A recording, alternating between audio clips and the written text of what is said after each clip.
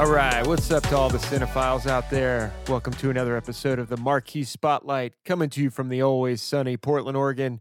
I'm your host, Spencer Bailey, and I'm here with a guest.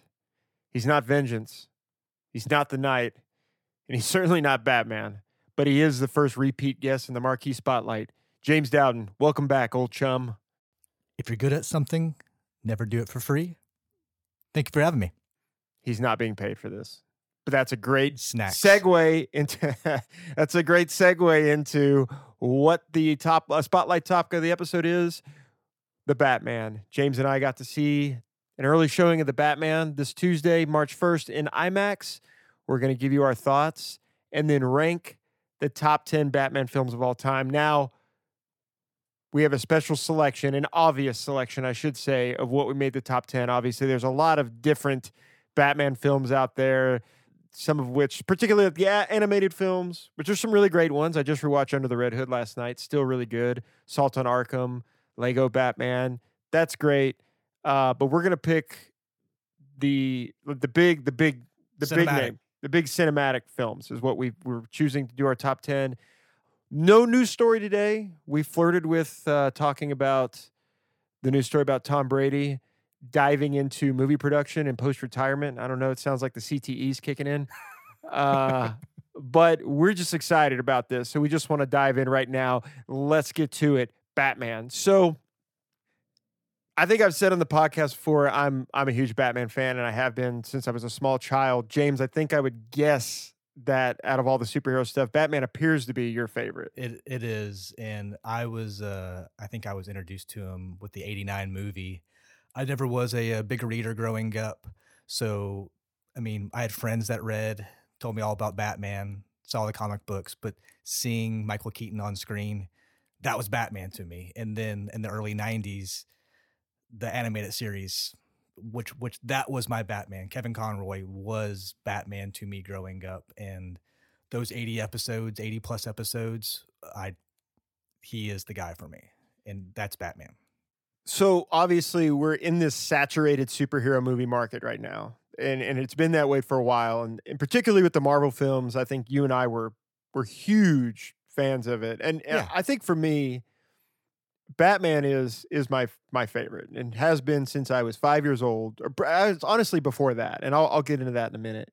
But I think overall I like Marvel better. After Batman, I'm not a huge fan of some of the DC storylines or characters. So we were all in on the MCU, particularly for the first 10 years. Iron Man through Endgame. We're a little burnt out, but we always make time for these Batman films, and we're not alone. He seems to be the one constant in all of these films. His movies are largely successful because most of them are really good, but why do you think Batman is the one that endures? Solely just, he is just a man. He is just like you and I, a lot more wealthy than you or I. Just a little bit. Yeah, just a little bit. But fueled by childhood trauma, like many people. His superpower is determination and just the will to go out and seek justice against those committing crimes and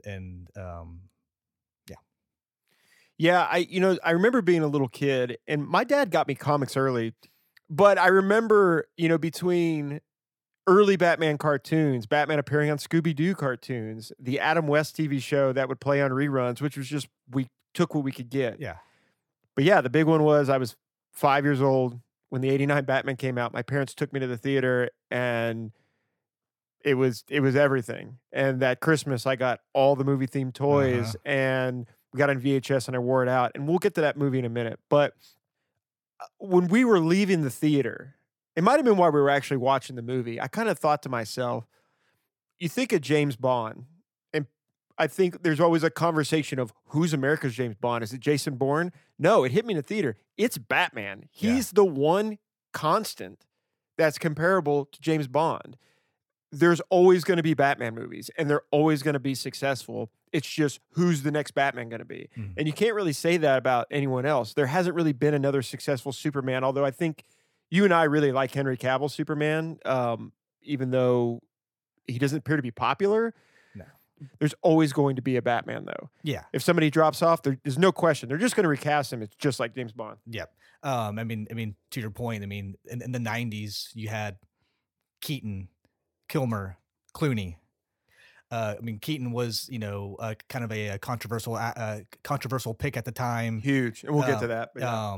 And then the next Val Kilmer, who was a megastar, one and done, and then Clooney, and at that point, a up and comer. He wasn't the George Clooney at the time. No, he was still an ER. Yeah, and so I mean, he's picked for the role, and I mean, we'll talk about his portrayal as Bruce Wayne and the Batman. Yeah. So, like we said, we picked the main cinematic movies to really go down the list so we can rank, make our rankings of top 10. We talked about this months ago. So just a little peek behind the curtain, everyone. If you're wondering where Chelsea is, don't worry, she will be back. We've said on this show before, sometimes just life gets in the way. Chelsea's got some personal stuff going on. Nothing bad. She's fine. It's actually some exciting things going on, but she is really tied up. And we already had the plan to bring James on as a guest to do this exact format. So this has been in the works for a while. So happy to still just do it with James because I think this is, since the early 2000s, James and I have gone to certainly every Batman movie, but definitely every superhero movie. But the plan was always to review the Batman and then do a top 10 list and talk about the Batman cinematic history because it's really, quite frankly, super interesting. I think he's the one superhero that everyone shows up for. So to talk about this list, I think dead on, when we talked a few months ago, there was no question of what 10 we were going to do. And we totally recognize, like I said, Under the Red Hood, Attack on Arkham. There's some other really good animated ones. The Lego movie is a lot of fun, yes, but that's not really. That's like its own thing to me. Yeah. It's not going to fall in line with all these other films we're going to talk about. Absolutely. Yeah. I mean, if you go on HBO Max, there's just huge list of animated movies that they are pumping out. Some are really good. Some, and more the recent releases, not the greatest, but he has just a laundry list on HBO Max of the animated Batman movies, and really just the whole DC animated lineup on HBO Max. And we'll get to do what Warner Brothers and HBO plans on doing with the Batman later on. Yes, absolutely. We're also not going to do any big team up movies, which I guess for Batman really just means neither Justice League is going to be on this list. We're solely doing Batman centered movies. Yes. So we're about to go down this list. You probably got a good idea of which movies we're going to pick, but let's get into it. So like we were saying, prior to 89, we had to kind of take what we could get. And we got cartoons, sort of the more campy cartoons. Batman would pop up, like I said, on Scooby-Doo, things like that. If Adam West's show came on, I would watch it, and I would be like, this is not what I wanted. And I think a lot of people felt like that too. I know there is a fan base for it. Absolutely. There's a huge fan base for it. Yeah, and they brought back the 60s Batman in comic form, which was big. But I kind of lined up with Kevin Smith. I remember a few years ago he said that, because if you don't know, Kevin Smith's favorite superhero is Batman.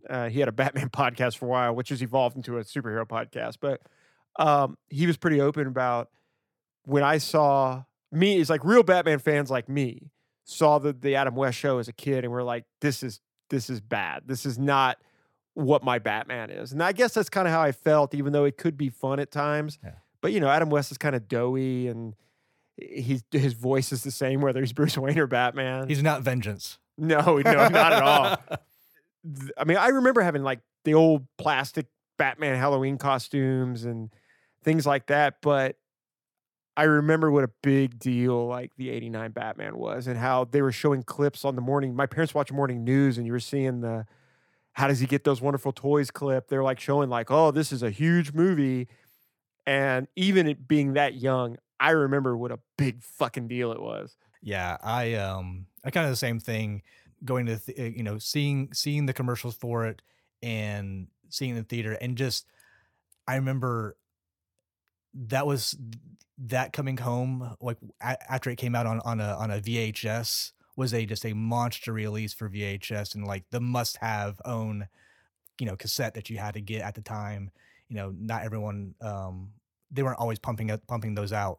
Yeah, I remember watching that so many times, growing up. Well, it's funny you say that. I think, sometimes you see questions on the internet like, what's the movie you've seen the most? The first movie that comes to mind is Batman. Like, if I could look up my life stats, I'd be willing to bet that that's the movie I've seen the most. I think I could honestly recite the whole film line for line, just on the fly. I've just watched it so much when I was a kid. But I should remember, like, I remember being in the theaters and I had a Batman T-shirt on with the logo on the Yeah. chest. And we got about halfway through the movie. It was right when he's gonna about to lay the flowers where his parents died, and we had a huge thunderstorm, and the power went out, and they had to give us free movie passes, and we had to go back and see it a different time. But Michael Keaton, you said it was super controversial. So the first person they cast was Jack Nicholson, and they went right at him immediately. Like, He was a megastar. Megastar. Well, He's Jack Nicholson. Yeah. He's like on the Mount Rushmore, man. Like, Yeah. he's one of the greats. And they backed up a bank truck onto his lawn and dumped out a pile of money. I think he got like a crazy residual percentage too. So that's how they got him to do it. But then it was who's going to be Batman, and it was so controversial because at the time Michael Keaton had done Night Shift and Mr. Mom. But if you hear who they had in mind, it's kind of crazy to look back on. Here, some of the people they thought about were Alec Baldwin, which could have been all right. I can see that. Bill Murray, which it boggles my mind Yeah. every time I hear that, and Mel Gibson. Those were some big ones. I could see Mel Gibson. Yes, but would any of them be as good as Keaton? No. Absolutely not. No. Absolutely not. To me, the movie is still. I watched it last night. I wasn't gonna rewatch it because I've seen it the most, but it's amazing to me how I'm going to argue that it feels more like a comic than probably any of them. Absolutely. So I rewatched it a couple weeks ago for the first time in a while, and the thing that stood out the most to me is how comic booky, in a good way, Jack Nicholson's Joker was. Absolutely. Just everything he did was just like coming out of a panel of a comic. First off, his appearance, his thugs, how he like pranced her, Bob. I had 2 Bob action figures. I can't believe Bob even got an action figure. I remember he has like spring-loaded kick action. It's just crazy. How they pranced around the room to Prince, on that one scene, and his long barrel gun that he pulls out of his pants, and the barrel just keeps going and going and going. Like, it's ridiculous, but in the best way possible. Exactly. I was going to bring this up. We'll get to Heath Ledger later in the episode. We all love Heath Ledger. You're not going to hear me say anything bad about Heath Ledger's performance. No, none. But as amazing as it was a new thing created in this new world of Batman. Jack Nicholson, when I think of the comics, when I think of the cartoons, when I think of the video games, is Jack Nicholson. Like you said, the attire, Joker gas, the acid coming out of the flower, all that stuff that's the Joker. The commercial that was on the television where they're like laying around. Yeah. New and improved Joker products. Yeah. Like, that's, in 3 years down the line, 4 years down the line, the Batman the Animated Series is basically doing the same stuff. And it's like the 89 Batman was doing it on live cinematic. Yeah, absolutely. But Keaton, still in the running for maybe my favorite live action Batman we've had. And one of the things I loved about him so much, always self-assured. And that's what I think of when I think of Batman.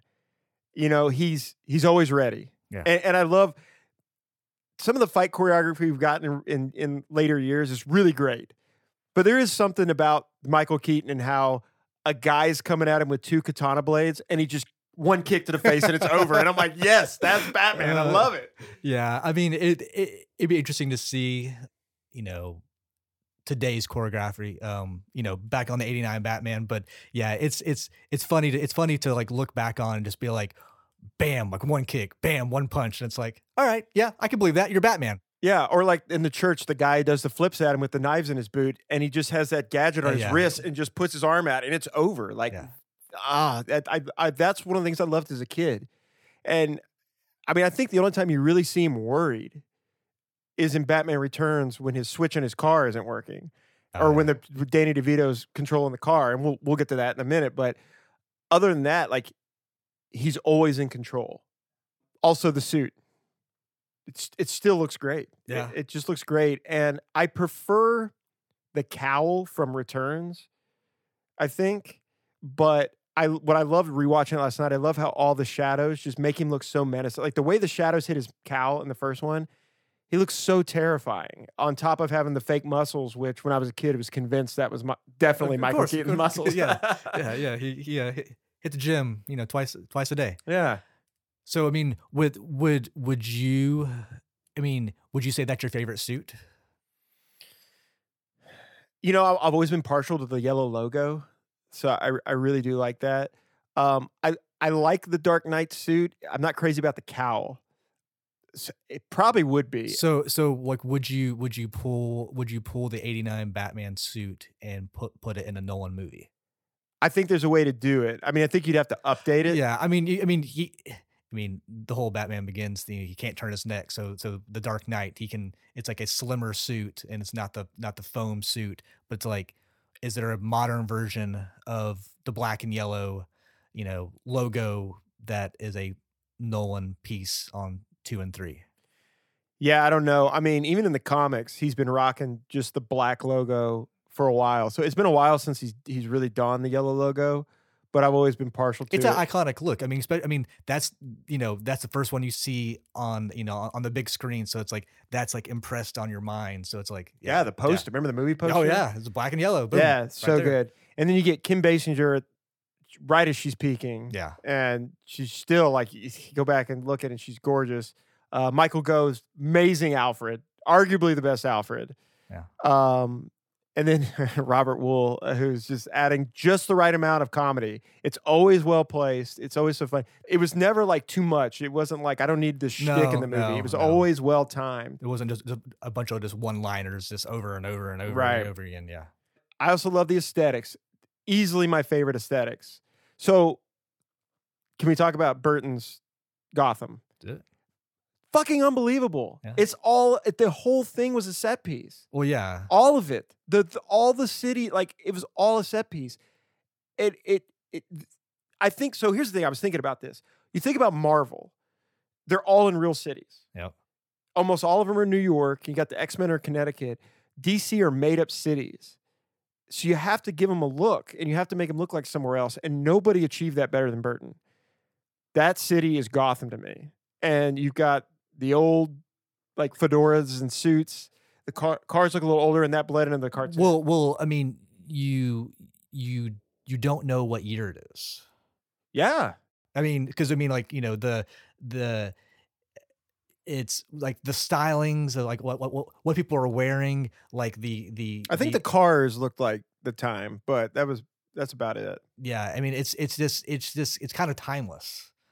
Like this the aesthetic of everything. Wayne Manor too. Absolutely. Great. Yeah. Batcave. Great. Mm-hmm. Yeah, all the aesthetics of that film were ripped right from the comic. The way the Batwing looks. Like, yeah. the church. I mean, all that stuff's really great. The gargoyles on the church. The Joker's helicopter and the cars with the lights in the back. It's just fantastic. On top of Batman's gadgets, which are all like probable, not crazy over the top. I mean, Keaton, his Batman, like when they're in the museum and he crashes in through the ceiling and whips out the line launcher, it's just like, that's Batman, man. Like when he comes down through the glass, you're just like, I still just got chills. I'm like, that's my guy, man. Boo.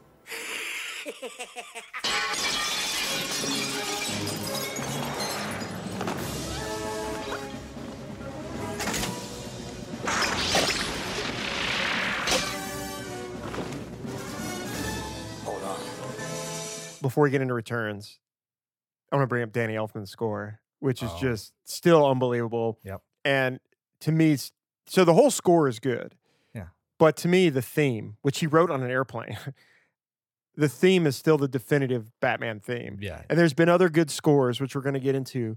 But that theme was every bit of an important piece. That theme is just, I mean, I don't want to say it's like its own character, but it was no different than the Batmobile. Absolutely. Yeah, no, a as soon as you hear the first couple notes, of the theme, like, you instantly know what it is, and as soon as it ramps up, it's like off to the races going, and it's like you you hear it and you just instantly think Batman. And not only just Batman, like Keaton's Batman. Yeah. The opening credits still give me chills. It's kind of weird. Night sky going into this stone. Yeah, a great opening sequence of the little the title piece or whatever. Yeah. And also great dialogue. And 89 Batman is still really just magnificent. I wasn't going to rewatch it. I'm so glad I did. It's still really great. Then you get Batman Returns, which I still really like. I think my main thing that I can't quite put it as high is because there was just a little bit of Burtonism in the first one, and Batman Returns is just a full-on Tim Burton movie. Yeah, I really like Batman Returns as a kid. I still really like it to this day. I kind of like that he kind of put his own, Burtonism on the really the Penguin character and Gotham as a whole and Catwoman. It's just like essentially it was just like, fuck it, I'm gonna do the Batman movie that I want to do. You had the first one, and like I kind of like played by your rules. Now I'm doing my own, and like it was really cool how he pulled it off.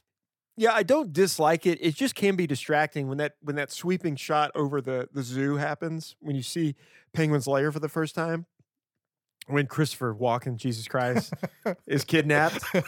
It almost like I'm watching Edward Scissorhands or Nightmare for Christmas right now. It kind of sucks you out for a second. But what he did with the Penguin is really great. And Michelle Pfeiffer, I can't imagine anybody doing a better job than she did. She's unbelievable. Rewatching it recently, she is just every single time she's on screen, like you can't turn away. When she turns into the Catwoman character, you're just mesmerized in all the ways that she dies, she comes back to life, and then that's another problem I have with the movie. Oh no, but it makes zero sense. It's I don't know, it's just really cool. Just the 9 lives and like the callback to it down the line, where Max is shooting her and she's like counting down the lives that she has left and whatnot. Yeah. I don't know. I just loved it. Oh, it's so ridiculous. It's ridiculous, but it's a lot of fun. She's amazing. And just the way she delivers lines as Catwoman. Danny DeVito, which is funny. I remember hearing that like a newspaper suggested it when there's going to be a sequel. It's going to be the Penguin. Somebody said, "Wow, Danny DeVito." And Danny DeVito was like, "I'd do it." And they called him because of the article. I don't remember. I saw that in an interview like a long time ago. I never knew that. That's cool. But the way they set everything up, like Tim Burton was sending him drawings, his drawings, and he said, "I'm the hideous Penguin boy," and sent it to Danny. Danny DeVito still has it, like framed. But I think there's only 2 ways you can make the Penguin work. One is what we see in the Batman, which we'll get to, but making him this grotesque creature was just hit it out of the park. Batman Returns is still a lot of fun. Other thing that puts it behind the 89 one to me is Gotham feels so much smaller. Like they don't flesh out the city as a whole. You've just mostly got that one town square where everything takes place. Even the mansion, Bruce Wayne Manor feels smaller. Everything feels smaller. And something about that, I don't know. Yeah, it's the town square, the Penguin's little lair, his little his zoo retreat with his penguin buddies, and his circus clowns. His penguin buddies. The circus clowns are awesome. Great touch. I love the circus clowns. Excellent touch, and DeVito going for it when he's controlling the Batmobile. So good. I really don't have anything negative to say about Batman Returns. It's a blast. It's still great. I watched it at Christmas time. I think I said that on the Christmas episode. It's still a lot of fun. One. I mean, you can nitpick. You can nitpick the movie a lot, but one of the things that I noticed and was just like it made me chuckle watching the movie the other week ago was when they basically kind of hack Batman's car. It's like, how? Like this is like the smartest man in the world, and like he's like all this high tech, but they're like running their operation out of a zoo, and you just Well, like they got the blueprints to the Batmobile from where? Well, yeah. It's like and they hack this like super futuristic car, and it's like how? Also, another nitpick. Christopher Walken says unlimited poontang. It's not a nitpick. Okay, fair point. So anyway, so the Burton, those are the Burton films. There was going to be a third one in the works, but before we move on to the next live action, we definitely want to bring up Mask of the Phantasm, which you and I said on our action movie podcast might be the best Batman movie ever made. I think it's one big flaw is it's too short. Yeah, and that was because of a lot of bad leadership getting made. I mean, it was in production hell. Comes out, it's like an hour 17 minutes, but it could have easily been an hour 30, hour 40. But just it really is in the running for the best Batman movie ever made. Yeah, I mean, it was made with the it was made with the love and care of the Batman the Animated show that which had been on for a couple years at this point. Yes, and there was a recent, not recent, but a while ago there was like a poll talking about like the most important animated shows of all time, and it was number 2 behind The Simpsons, and it's like, okay, I can absolutely like agree, or I can't argue. It's still incredible. I rewatch it about once a year, and it has no business being as good as it is. I put it on often, like when I go to bed, and I just to have it as background noise, and I can just close my eyes, and there's like 80 plus episodes, and I can just close my eyes and just listen, and I just know exactly the score is obviously Elfman inspired. It's fantastic. Kevin Conroy, just his voice, he is the voice of Batman. All of it, and the Mark Hamill, the Joker, it's just great. Like that. So basically, they took all that love, and they just tried to make a cinematic movie, and it just came out amazing. Really deep story. Yeah. What they created with the Phantasm, and the movie came out in '93, and I still don't want to spoil it. Like if you haven't seen it, like you just need to watch it. Oh yeah, I was the big twist. I was like, what the hell? Yeah, it's excellent. And listen, everybody debates about the different Batman, portrayals over the years. There is no argument, and if you talk to any fan, Kevin Conroy is the alpha and the omega. It's not even up for debate. He's the guy, just through his voice, embodies this character more than anyone that's ever portrayed them. Yeah. When I read the comic books, I hear Kevin Conroy's voice, and bless his soul for coming back for those Arkham games, because the Arkham video game series is one of my favorite series of all time. And it's not just because Batman's in it. It's because they're incredible games that would have been a little less incredible if Kevin Conroy and Mark Hamill did not come back and do the voices. The stories are so good, and it's the game is just worth playing just so you can see the story unveil itself, and it's like you're playing a game, but you're like essentially just watching an animated movie like in front of you, and you're just directing Batman through this adventure. Three adventures. Mask of the Phantasm, just incredible movie. Like we said, not even an hour and a half. You can knock it out pretty quick if you've never seen it.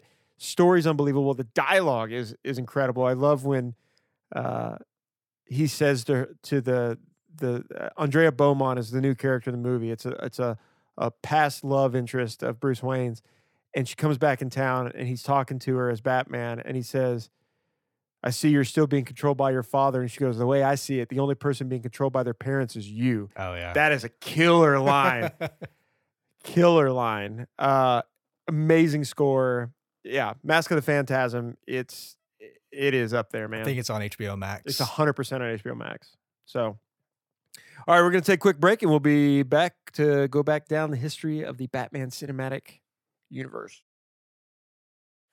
And welcome back. Real quick, I want to go back. I did have like I typically do in these episodes, the Rotten Tomato scores and the Oscar nominations for each film that I forgot to bring up. So 89 Batman, 72% Rotten Tomatoes, too freaking low. Yeah. And it won an Oscar for set decoration, deserved. Yep. Batman Returns, 80% Rotten Tomatoes, 2 nominations, visual effects and makeup, won neither. And Mask of the Phantasm, 84% Rotten Tomatoes, no Oscar nominations. Mm. And that unfortunately brings us to the Joel Schumacher movies. Now, I will say... What's the nominations for those? None for either. So I was bummed when Michael Keaton dropped off. And, you know, even after Burton fell off, Keaton stuck around for a little bit. And the more they changed things, he left. So I was, you know, we're still kids. I'm still a big fan of Batman. So when I hear Val Kilmer, who I liked, was coming on, and Jim Carrey, who is like my favorite thing in the entire world at the time, Tommy Lee Jones, who I liked, you know, particularly my parents always talked about how much they liked him. So I was there for it. I didn't care. And they're bringing in Robin. Let's go. Yeah. I'm excited. I'm ready to go. And seeing it in theaters, I liked it. We got it on VHS. I wore it out just like the other two. For the time that they came out, which I think is an important thing to say, it was a lot of fun. Yeah, I really liked it when I watched it growing up. Jim Carrey was the biggest thing in Hollywood at the time, like In Living Color, Ace Ventura. What else did he have at that point? Well, you weren't here for our 1994 episode, but in 1 year. So Batman Forever comes out in 95. The year prior, in 1 year, he did Ace Ventura, Dumb and Dumber, and The Mask. In 1 year. A murderer's row of comedies. He was the biggest thing in the world, and that is not hyperbole. Yeah. At the time, I remember like just being super excited at the Riddler, Jim Carrey, Tommy Lee Jones. Like as a kid, like I wasn't like really. I mean, I'd seen him on some movies that my dad had watched. Yeah, Fugitive. Yeah. But I just, you know, I didn't appreciate him nearly as much as I did, you know, down the line. His portrayal as Two-Face is something. He's going for something. It's out there. Yeah, it's got charm, which I like, and there are some good scenes in the movie. The circus scene with Robin's parents, and that's a good scene. Like it's good. Nicole Kidman, Jesus Christ, like blowing everybody off the screen, both in looks and acting. And I still think Val Kilmer was in that universe was really good. It wasn't that far removed from the Keaton movies. He's still like, particularly like the opening scene, there's some cool fight choreography. Like he's still doing a lot of the martial arts. Had some really cool gadgets. Had to think his way out of some complicated situations.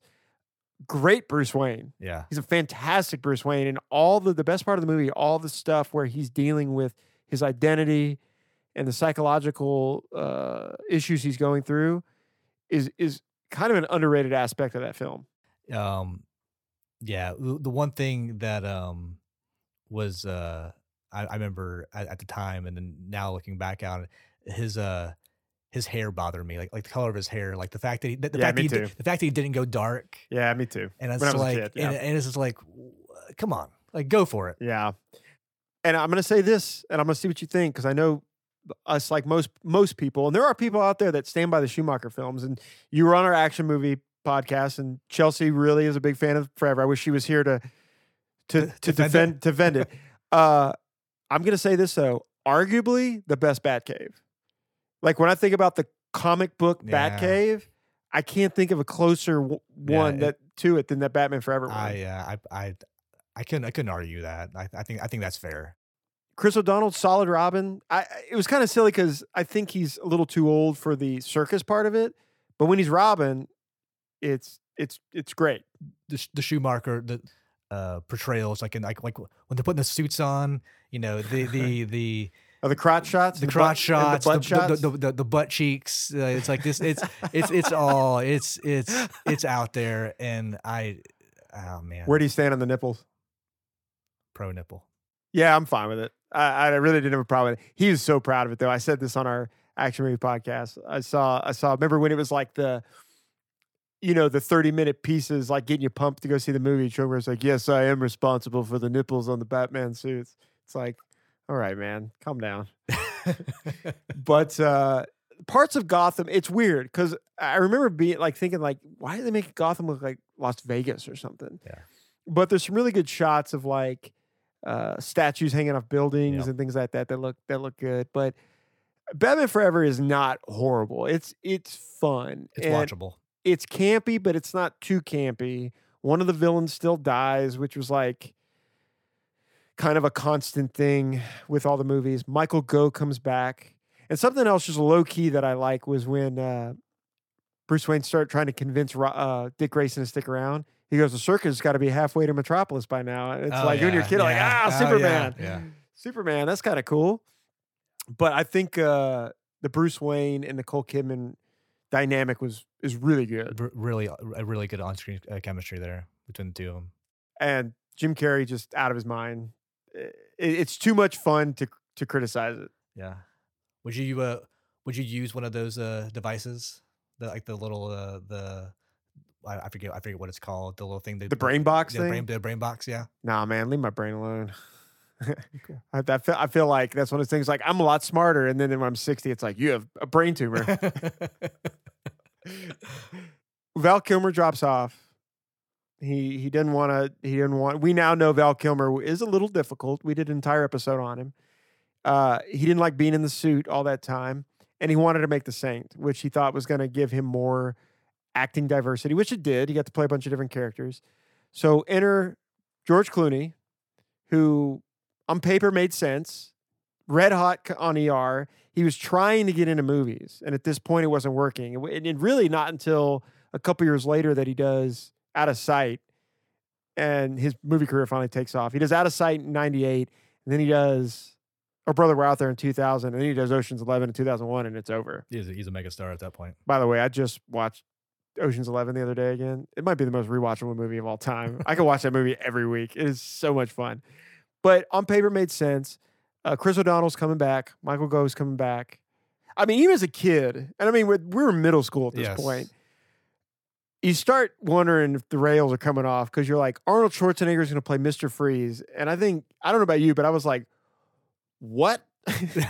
No, I actually was excited for it. And even at the time, I mean, it's ridiculous to think, like, I thought the suit was cool. Just because it was Arnold. The suit was cool. Like Arnold, and Arnold is Arnold, and Arnold just being Arnold on screen. He's doing all the and the guy, go get the heroes. All right, everyone, chill. He's doing all the Arnold stuff, and like I don't know, I liked it, and I liked when I found out that he was going to be in it. Looking back. I mean, not long after that, looking at it, I was just like, oh man, like that's not a good take by me. And I don't know what they were thinking with that, but I was excited at the time. Well, and then they cast Uma Thurman for Poison Ivy, which I actually think was really good casting. Yeah. And Alicia Silverstone, who is the biggest actress in the world. Yeah. For Batgirl. I will say, I think Uma Thurman is great. Like, I mean, within the confines of what that movie was, she's probably the best part of it. Yeah. Why they wasted Bane? I remember being like, oh, wow, they're bringing Bane in this movie? Yeah. And he was just this giant, dumb mute the whole film. Bane is anything but dumb. Super incognito with his fedora and trench coat. And then Alicia Silverstone, there was just like no reason she should be good at crime fighting. Yeah. And Alfred just whipping up suits because he makes Robin's suit in Batman Forever. He says, I took the liberty. And then just can make one for Alicia Silverstone. Well, not only just this whip one together. He's a dying Alfred. Like he's like on his he's like on his deathbed. Yeah. And he's like, oh yeah, don't worry, I can just knit one of these together. Yeah. Knit. bulletproof crocheting. Yeah, so I mean the hype was still there. Yeah. The soundtrack starts to come out, and it was a huge soundtrack. And we talked about it in the action movie. The Batman Forever soundtrack was huge. Batman and Robin soundtrack was huge. Had those 2 great Smashing Pumpkin songs. Oh, yeah. And I mean, I distinctly remember hyped up Batman fan. I'm here for it. The movie ends and being like in 8th grade going, what the fuck was that? Like, what's even worse is I remember the point that made me go, what is happening? Was when he pulls out the Batman credit card. Oh, yeah. And I was just like, what the hell was that? Like, this is straight out of the Adam West show. The entire movie is essentially a big budget Adam West movie. It's like Schumacher was just like he had watched all the Adam West series, and it's like, I'm gonna do that, but with a huge budget, and I'm just gonna go for it all. And it is absolutely ridiculous. Just nothing but just jokes and one Schwarzenegger, all these one-liners. It's just it's a comedy. Like, Yeah. I mean, there's a comedy with some action thrown in. Clooney was a pretty solid Bruce Wayne and a horrendous Batman. Clooney is embarrassed to this day about the movie. Joel Schumacher, God rest his soul, apologized a few years ago. He said, if this movie was not what you were wanting, then I'm really sorry. Like, guys, I'm paraphrasing. So I think they know. I mean, it almost killed the entire franchise. Yeah, It was an embarrassment. I mean, I don't know what he was thinking. I'm curious. Like, I know Clooney was like looking to be a movie star, and he's rolling with what he's given as far as a script. But there's times during that movie where it's like, George, are you trying? Because you just seem really checked out as both Bruce and as Batman. He's just like, just going. He's just like, just get me out of here, please. Yeah. Well, the Schumacher films, Batman Forever, 39% Rotten Tomatoes, which I think is a little mean, and Batman and Robin, 12%, which is too high. So that brings us to the big one, the big guns, the Christopher Nolan Dark Knight trilogy. I think this is the films we were really looking forward the most to talking about, because we are going to gush about them like everyone else does, but they're not infallible.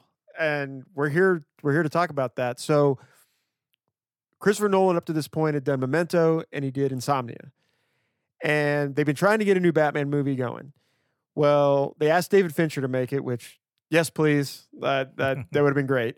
And Darren Aronofsky got pretty far through pre-production. He was going to do essentially a Batman Year One, which is, if you don't know, is one of the most famous graphic novels written by the amazing Frank Miller. He was going to do Batman Year One film, and I think he had cast Armie Hammer as Batman. But in typical Darren Aronofsky fashion, it was going to be really weird and really depressing, and so they couldn't come to terms. Him and the Warner Brothers couldn't come to terms. Enter Christopher Nolan, and I remember you kind of started to hear rumblings that a new Batman movie is coming out. Yeah. And you saw the first couple of promo pics of Bale in the suit, and the commercials were running on TV, and nobody was really talking about it. And then you go see it in theaters and go, "Yo, this is good." Yeah, I remember watching it. I went to the theater by myself. Did you really? Yep. I think I was at that time. I think I was working nights, and I got off work one morning, and I kind of think I went to like a 10:30 showing, 10:30 a.m. or 11 a.m. Showing.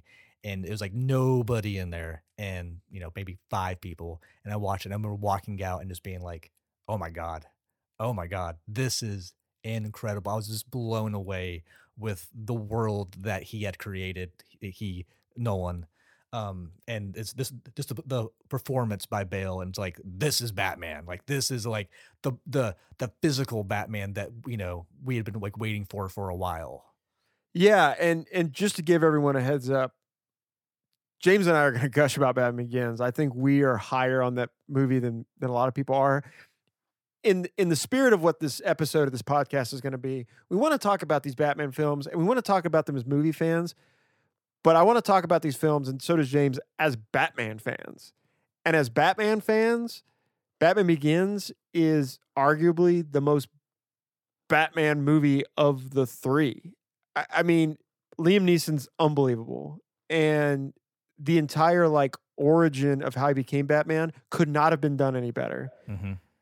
How he, comes back home, finds the cave, gets the suit, the first shipyard scene where he just wrecks everybody, says, "I'm Batman." I mean, I truly, I wanted to, so I didn't get the chance to rewatch all these movies for this episode, but I've seen every Batman movie about 1 billion times. I can't think of any real problems I have with Batman Begins.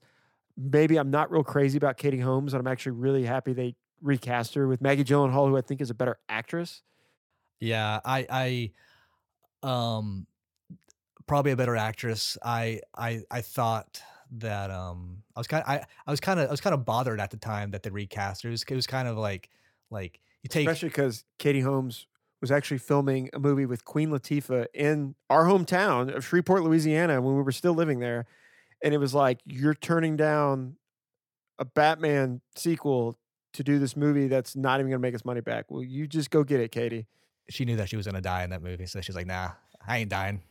Maybe it is. I don't know. Yeah. Liam Neeson as what you find out later in the movie, Ra's al Ghul. And by the way, Ra's al Ghul, problematic villain to make in a movie. I don't think there was a better way to do it. No.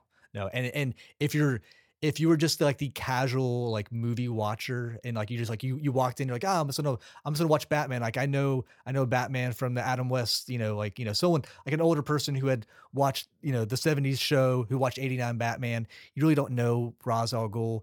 You're going in there, you think Ra's al Ghul is dead. And at the end of towards the end of the movie, when the big twist happens, it's like, oh shit.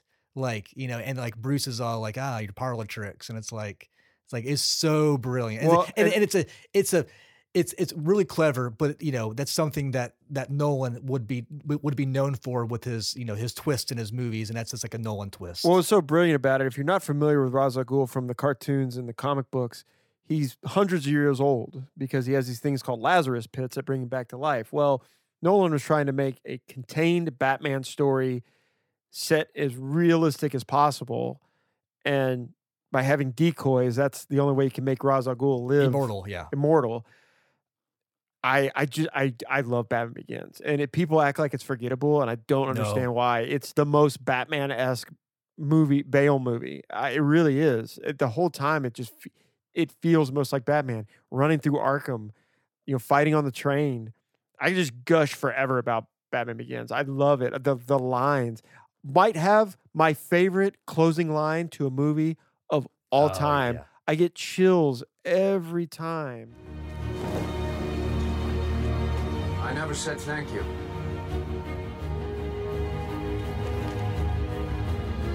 And you'll never have to. Yeah, it's a great, like that whole ending sequence and like the tease of 2, which no Hands one with the Joker card. Yeah, it's like once you see that, everyone knows the Joker. I mean, he had everyone's familiar with Batman and Joker. So like when you see that, what's coming, and at that point you're just like, I'm all in. Like sign me up. Like when? Yeah, and I think it did okay. But people were not talking about it. I don't know how, if it really was like a huge hit. So it's kind of amazing that Nolan got the budget and the pull to make The Dark Knight. I mean, The Prestige came out and that did pretty well. That probably helped. But I was constantly telling people in the years leading up to making The Dark Knight, as The Prestige was coming out and stuff, I mean, I watched Batman Begins all the time at home. And I was like, I'm telling you, this movie is, I've told people, I was pleading with people, you got to watch it again. It's really excellent. Yeah. Well, one thing that we didn't that's worth mentioning is for Batman Begins is the pairing of Nolan and his choice of the score with our boy Hans Zimmer. The score is unbelievable. The main theme, the Molasses theme that plays when he's in the car chase. Yep. I'll listen to that in the car. Yeah, I mean, it's not as iconic as the Elfman score because I mean, it's just not. But it gets your blood flowing. It gets that's like you put it in the car and you're driving 85 miles an hour on the interstate. You put it put it on at the gym, and you're like repping weights that that only Bruce Wayne could do. It's awesome, and it fit that world, that Batman. It fit that Bale Batman so perfectly. And what a brilliant way to bring Scarecrow into it. Yeah, brilliant way to do it. In a really like non-lame way, because I mean, like it could have been done like in movies past. The Scarecrow character could have been maybe cheesy, kind of lame, but it's like how he is portrayed on Nolan's film, and he brings him back for all three movies. Yeah, all three movies. It's like it's believable, and it's really well done. Yeah, it's, if you haven't watched Batman Begins in a while, like, go back and watch it. It's really excellent. When he pulls Falcone out of the limo, says, "I'm Batman," bringing Falcone in. I mean, the scene when he's young Bruce Wayne in the diner, and he's telling me, he's like, "Didn't bring a gun. I'm insulted." Yeah. He goes, "There's a judge sitting over there. There's 2 lawyers. I wouldn't have a hesitation to blow your head off right in here." I mean, bringing in like so many great obscure villains, and it never felt like too much. Yep. With the big climax at the end, saving the city, all that stuff. I will say this, out of the Nolan, I mean, this counts for the Nolan films in general for me, but we're talking about Batman Begins. Not a big fan of the vehicles. Don't really like the Tumbler. That's not a Batmobile to me. It looks like a made-up military vehicle that he just commandeered, and I don't know. I want a Batmobile. It's a couple ways of looking at it. It's one, it's a really cool looking vehicle, but is it a Batman vehicle? No. But so in this realistic world that Nolan has made, you can't picture the 89 Batmobile in. I mean, I'm not saying like pull that exact car over, but like what is the Batmobile in a Nolan movie? I mean, I think the closest one would be the Batfleck Batmobile. That could have worked. Yeah, but something like that. But the Tumbler just, I mean, it's like, and then part of the realism with this Batman universe, in the Dark Knight, which we'll get to in a minute, he loses the Tumbler and is left with the Batpod, which was okay. Yeah, but it still doesn't look like a Batman vehicle. No. And then the Batwing in the Dark Knight Rises was the worst one. Yeah, that one I can't defend. No, because that just looks like just a hunk of metal flying in the sky. But it's like, oh yeah, it's a Batwing. It's like, oh, is it? So Batman Begins, we're both way higher on it than most people are. 84% Rotten Tomatoes. Only nomination for cinematography. Didn't win. So now we're just waiting. What's coming next? We saw the Joker card, and then you hear, I still remember a friend of ours, mutual friend of ours, texted me and said, "Did you hear he's playing the Joker?" And Heath Ledger. Now, I know a lot of people out there were like, the Brokeback Mountain guy. Mm-hmm. That's not where my mind went. My mind was like, the 10 Things I Hate About You, Knight's Tale guy. Like, what? And you hear like, he's super well respected, and Nolan was gushing over him. And I was just like, that sounds like a terrible idea. Yeah, I don't remember anybody in our inner circle, friends of friends. I didn't hear anybody that was like not in the industry. Great pick. That was just like, number one draft pick. Like, just trust me. Like, you're gonna see it. Like, just trust. Everyone's just like, yo, like, this is gonna be whack. Shades of Michael Keaton being cast as Batman. Then we got the teaser poster. Oh yeah, so the Why So Serious teaser poster. Well, there was a promo shot, and is kind of the same vein where behind a foggy. Yes, and like once you kind of saw it, you could kind of see it. You're like, oh, okay, like this. You kind of had like a vibe of what they were going for, and you kind of started to believe a little bit. But once these upcoming trailers were coming out, then you're fully on board. Yeah, well, that's what I was going to say. So we got a teaser trailer, and you only heard voices. Mm-hmm. You heard Bruce Wayne talking to Alfred, and then you heard the one Joker line in the laugh, and you're like, oh, okay. Then that first real trailer comes out, and there's an intro, and then it cuts to black, and you hear Evening Commissioner, and just jumps right to his face in the interrogation room. And you first look, you're like, oh my God, I'm in. I'm so in. Yeah. I'm so in. Oh my God. I couldn't believe like just the the reimagining and of the Joker, and it looked so different than what we had seen on screen before, but it is so believable. It seemed so in your face, so kind of it's very grunge esque. It was so cool to see. Yeah. I mean, once that trailer came out, I was ready to go. And it showed the semi flipping in the trailer. Yeah, cool shot. Gary Oldman's back, which I got to say, one of the best things about the Nolan trilogy is perfectly building up the relationship with Batman and Gordon, which I will say is like the one big thing that was missing from the Keaton movies to me. There was no relationship with Gordon. Yeah. They barely interacted with each other. Yeah. And that's so crucial to the Batman story yeah. is his relationship with Gordon. And it was truly there. And then you're bringing in Harvey Dent and Aaron Eckhart, who I like, but not an amazing actor, but what a perfect casting choice. You have the rooftop meeting with them straight from the famous Long Halloween story. And you're wondering, I remember thinking, I'm like, is he going to turn into Two-Face at the end that's going to set up the third movie? You didn't really know. But then it comes out. And I saw it opening day, just like a lot of people, and just wanted to see it again immediately. Yeah, I think I saw it multiple times in the theater. Kind of had the same idea as you, as this is a movie set up for Harvey Dent to become Two-Face at the end and set up a third act of Batman versus Two-Face for the third in the third and final movie. Anything but that the death of Harvey definitely sets up the third movie. The movie was a monster, and to this day, people nothing but great things about it.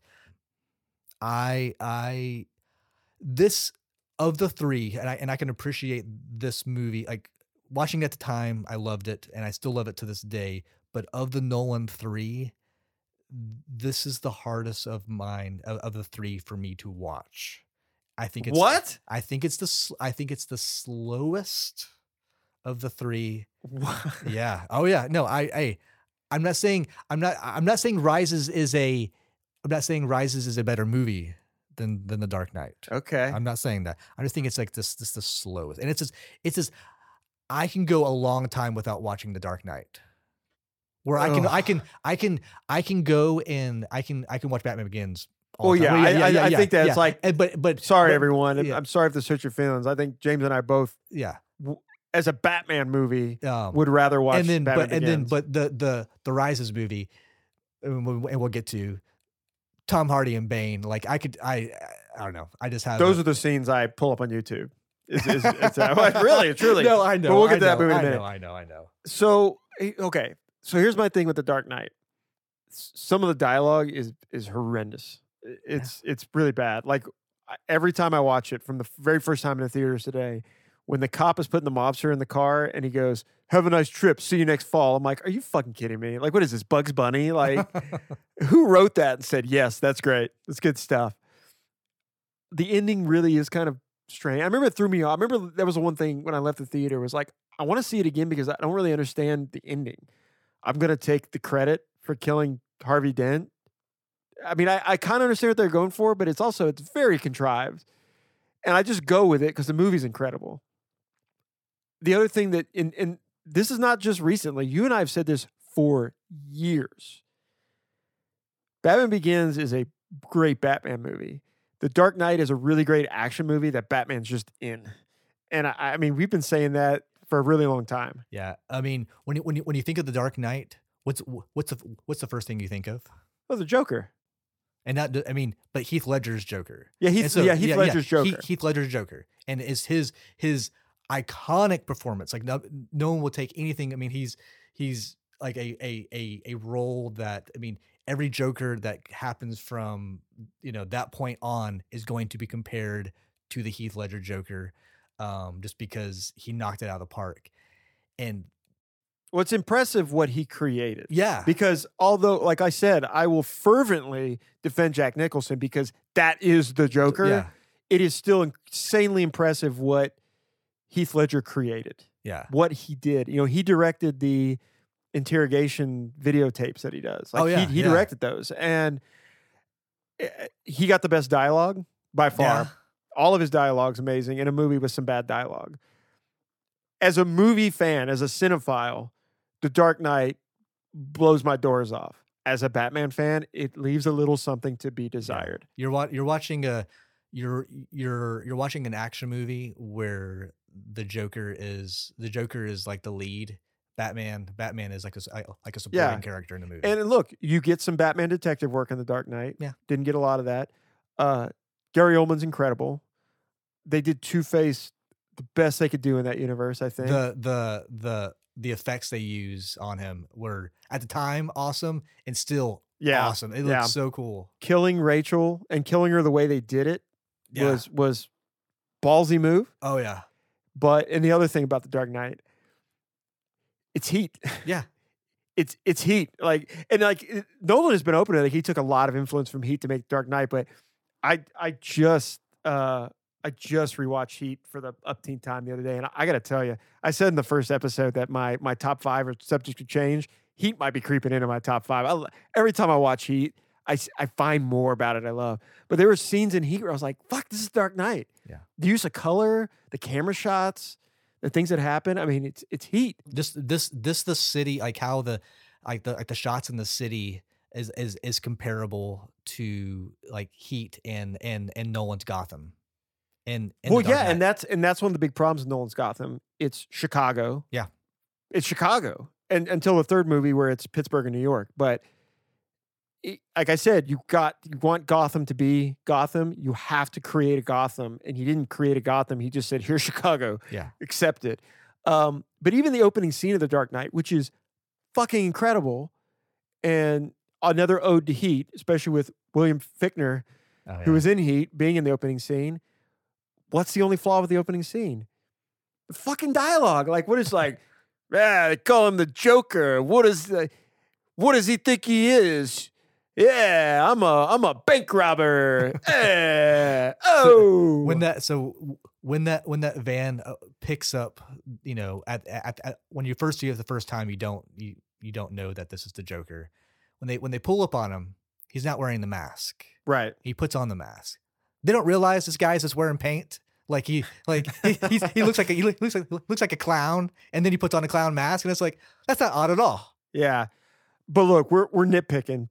Dark Knight's incredible, and like I said, like when I'm saying like it's the least rewatchable of my 3, it's probably the best movie of the 3. Oh, it easily is. I just have the hardest time watching it just because I just find it to be slow, like this slow.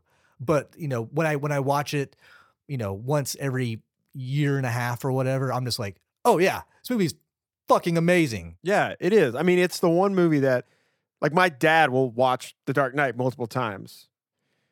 You know, every woman I've ever dated is like, "Oh, I'll watch The Dark Knight." Yeah, everybody loves The Dark Knight. Everybody loves it. 94% Rotten Tomatoes, and nominated for a fuck ton of Oscars. It won, obviously, Heath Ledger won Best Supporting Actor, and it won for sound editing. But it was also nominated for cinematography, editing, art direction, makeup, sound mix, and visual effects. I mean, it was a phenomenon. I saw it multiple times. I bought it as soon as it came on Blu-ray. I saw it on iPod Video. I remember watching on my iPod Video in between college classes. Like, I just want to watch the scene where he shows up with the mobsters, and then before class starts. I used to absolutely watch that on my lunch break on my iPod. Absolutely. Yeah. So it ends, and we're ready for what is he going to do next? And obviously, there were plans to continue to use Ledger, and he tragically died in post-production. So we're like, well, where's he going? Well, they announce Bane's going to be the next villain. Well, if you're a comic fan, that's like, wow, bold choice. I think people were speculating like Riddler and things like that. Bane. In between that, you're like, I wish he would just make the next Batman movie, but he's making some other movie. Well, it was Inception.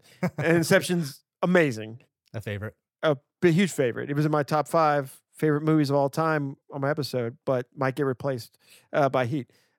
Also, I always flirt with Interstellar too. You know my Interstellar love. Like, well, I love Interstellar. That's my favorite Nolan movie. So yeah, both those movies. Yeah. we're getting off track. Yeah. So the big thing about Inception, though, is Tom Hardy. there's this character named Eames, and I'm just like, who is this guy? Who is this guy? I just want more of this. Whoever this guy is, give me more of him. We find out his name's Tom Hardy, and he's gonna play Bane. And you're just like, I cannot wait for this movie. I cannot wait for this movie. And then the opening scene leaks, and you and I talked about that for weeks. Oh yeah. So the opening like prologue that I can't remember what movie it aired in front of. I think it was I Am Legend. Possibly. Well, that's a Warner Brothers movie. So That actually might have been. So they did the same thing with the opening scene of The Dark Knight. That might have been I Am Legend. So I can't remember, but so they put it like you had to watch like a certain, it's basically like a trailer, and they put it out there. Someone recorded it and put it on the internet. I can't remember if it was on YouTube or whatever, but it was just the worst crappy potato quality like footage, and you're seeing this awesome, you're seeing these guys tied up, hoods over their heads, and you're like, what's going on? And then they pull the hood off eventually, down the, after trying to interrogate the thugs, and you see the masked man, tell me about Bane. Why does he wear the mask? Well, perhaps he's wondering why you would shoot a man before throwing him out of a plane. Oh my! And this, a lot of people have a hard time with his voice. I loved the original dub of his voice. So this Bane comes out, and we're all for it. And even now, like, I think Bane has kind of become a meme, and to people, but I love it. Like, if I pull up scenes from The Dark Knight Rises, I pull up the Bane scenes. He's so menacing. His lines are great. He was creative with the voice, but he's got the best dialogue in the movie. But even the scene where he's with the mobster and he's like, this gives you power over me. You feel in charge. Yeah. That's so good. Well, to the like the first line of that scene where he's just like he's speak of the devil. Yeah. And he shall appear. I stupidly use that line all the time with people. Yeah, but that scene and the Wall Street scene, he's like beating people up with his motorcycle helmet. It's so good. His fight choreography is great. The opening scene's unbelievable, but the first fight with Batman is straight up in the comic. He knows who he is. He's not impressed, and he wipes the floor with him. And I remember sitting in the theater. I think I was with you and my dad, and when he broke his back, I couldn't help it. I squealed. I'm like, oh my God, they did it. Because it is an iconic moment in comics when Bane was first created, and he breaks Batman's back over his knee. It's a 1-page shot. Yeah. And it's one of the most iconic moments in Batman comics. And the fact that they did it in the movie, total shout out to the fans. They pulled it off. Well, then you had Anne Hathaway as Catwoman, who is probably the best acting job in the movie. She's, I'm not going to say she's better than Pfeiffer, but she's pushing it. Yeah. She's perfect. She's perfect for what that movie was. I love how her I don't give a shit attitude. Yeah. Her fight choreography's great. Her cat suit's great. Her line delivery's great. She's arguably the best part of the movie. On top of Marion Cotillard, Oscar-winning actress, and I remember all the promotions. She's like, "I'm not Talia," and I'm like, "Why are you lying? Why are you lying to us? We know what's going to happen." Yeah, that was the worst kept secret. Yeah. Leading up. Great way to close the loop on the trilogy, even though her acting in the final act was not good. Not good at all. Yeah. And I mean, I wasn't familiar with her till Inception. She's arguably the best actor in Inception. She is an Oscar winner, and damn, man, she really dropped the ball at the end of Dark Knight Rises. Yeah. That was, another of the Nolan twist where everyone knew, I say everyone, if you were familiar with the Batman lore and the Batman comics, you had a really, really, really good idea that this was going to be Talia al Ghul. But if you were just you had just seen the Dark Knight and you were just like, oh man, I'm going to go see the sequel of the Dark Knight, you had no idea who Talia al Ghul was. If you were just some random movie watcher, and then it's like she pulls out the knife and stabs Batman, you're just like, holy shit, Yeah. fucking Nolan twists at the end. Yeah, I will say, I know it's this realistic Nolan universe they created. I think Ra's al Ghul felt like Ra's al Ghul. The big thing with Talia in the comics is that she loves Bruce, Yes. but follows her father. I wish there was a little bit of, I did grow to care for you, but I got to fill out that. But she's not. She's ruthless, and Talia's never been ruthless. So whatever. That's a nitpick. We have yet to mention Sir Michael Caine. What about him? What about him? He's fantastic. Oh, he's great in the whole trilogy. All three. I mean, at this point, he's two-time Oscar winner. I mean, Yeah. he's an all-time great actor. Michael Caine is, all three movies. Yeah, he's a great Alfred. Well, and I love it. Each movie's a little different. The first one, he's like unsure, but he's going with it. The second one, he's Bruce Wayne's conscious, and the last one, he's like, I can't do this anymore. Yeah. Which I don't know how I feel about. Kind of the way he leaves too is a little clumsy. I mean, let's be real. Dark Knight Rises is a clumsy movie. It has some. It definitely has some flaws, and it definitely has some like holes where you can just absolutely just. They made the rip terrible it. decision to put Ben Roethlisberger in it, but that's the second football thing we brought up in this episode. And lastly, how do you feel after all this time, Joseph Gordon-Levitt and what they did with him? Are you talking about like the end, like the reveal that he's Robin, essentially Robin? Yeah, I felt like it was a cool tease. I was a fan of it at the time. Like I thought it was like a cool idea, and I was curious to see if Warner Brothers was going to do anything with that. We found out, pretty shortly after that, like this Nolan just teasing just to tease. But I was fully on board with a Robin, new trilogy going forward as Robin taking the mantle of the Batman. I really like Joseph Gordon-Levitt. I think we talked about that in the last episode with Chelsea. I liked his role in the movie. Yeah. I like you should use your first name, Robin. I like that. I like the way the movie ends, but also it's like, yeah, great. You told him to find the treasure trove, but he didn't have the skills, an iota of the training. Oh yeah, yeah, So, Who's he? Who is he seeking out for training? But it does go back to the Batman's an idea, not a person, Yes. and so that is cool. So Batman or Dark Knight Rises flawed, but still enjoyable. Yep. 87% Rotten Tomatoes, which That's I it's a little high. I didn't know that. That's high. That's a little high. That's high. No Oscar nominations, which I don't know. Like could have done costumes or something, but yeah.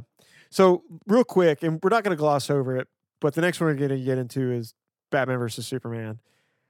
Man of Steel comes out. I think we liked it better than most people. Mm-hmm. Liked Henry Cavill Superman. Yep. Neither one of us are a huge Superman fan. I find him to be a little boring. It's like a 12-year-old made him up as he was going along. He knew everything. He's a god. And that's part of why Batman's so great. He's surrounded by gods and but he still finds a way to come out on top. Yep, can outskill all of them. So both of us like Man of Steel. Eager to see, you hear it. Like, well, Zack Snyder has the big announcement, Comic-Con. Yeah. They show the Superman logo and the Batman logo slowly appears behind it. Everybody loses their minds. Never seen it on TV. I mean on the big screen. Batman and Superman together. Then they cast Ben Affleck. And people blew my phone up that day. Like, what do you think about this? I'm like, I like Ben Affleck. And after being wrong about Ledger, I'm not going to make any assumptions. Yep. Yeah. Then you hear Lex Luthor's going to be in this movie. And then we heard the rumblings. They're going after Bryan Cranston. And I was like, oh my God. Yes, please make it happen. And then we hear Jesse Eisenberg and you're like, what?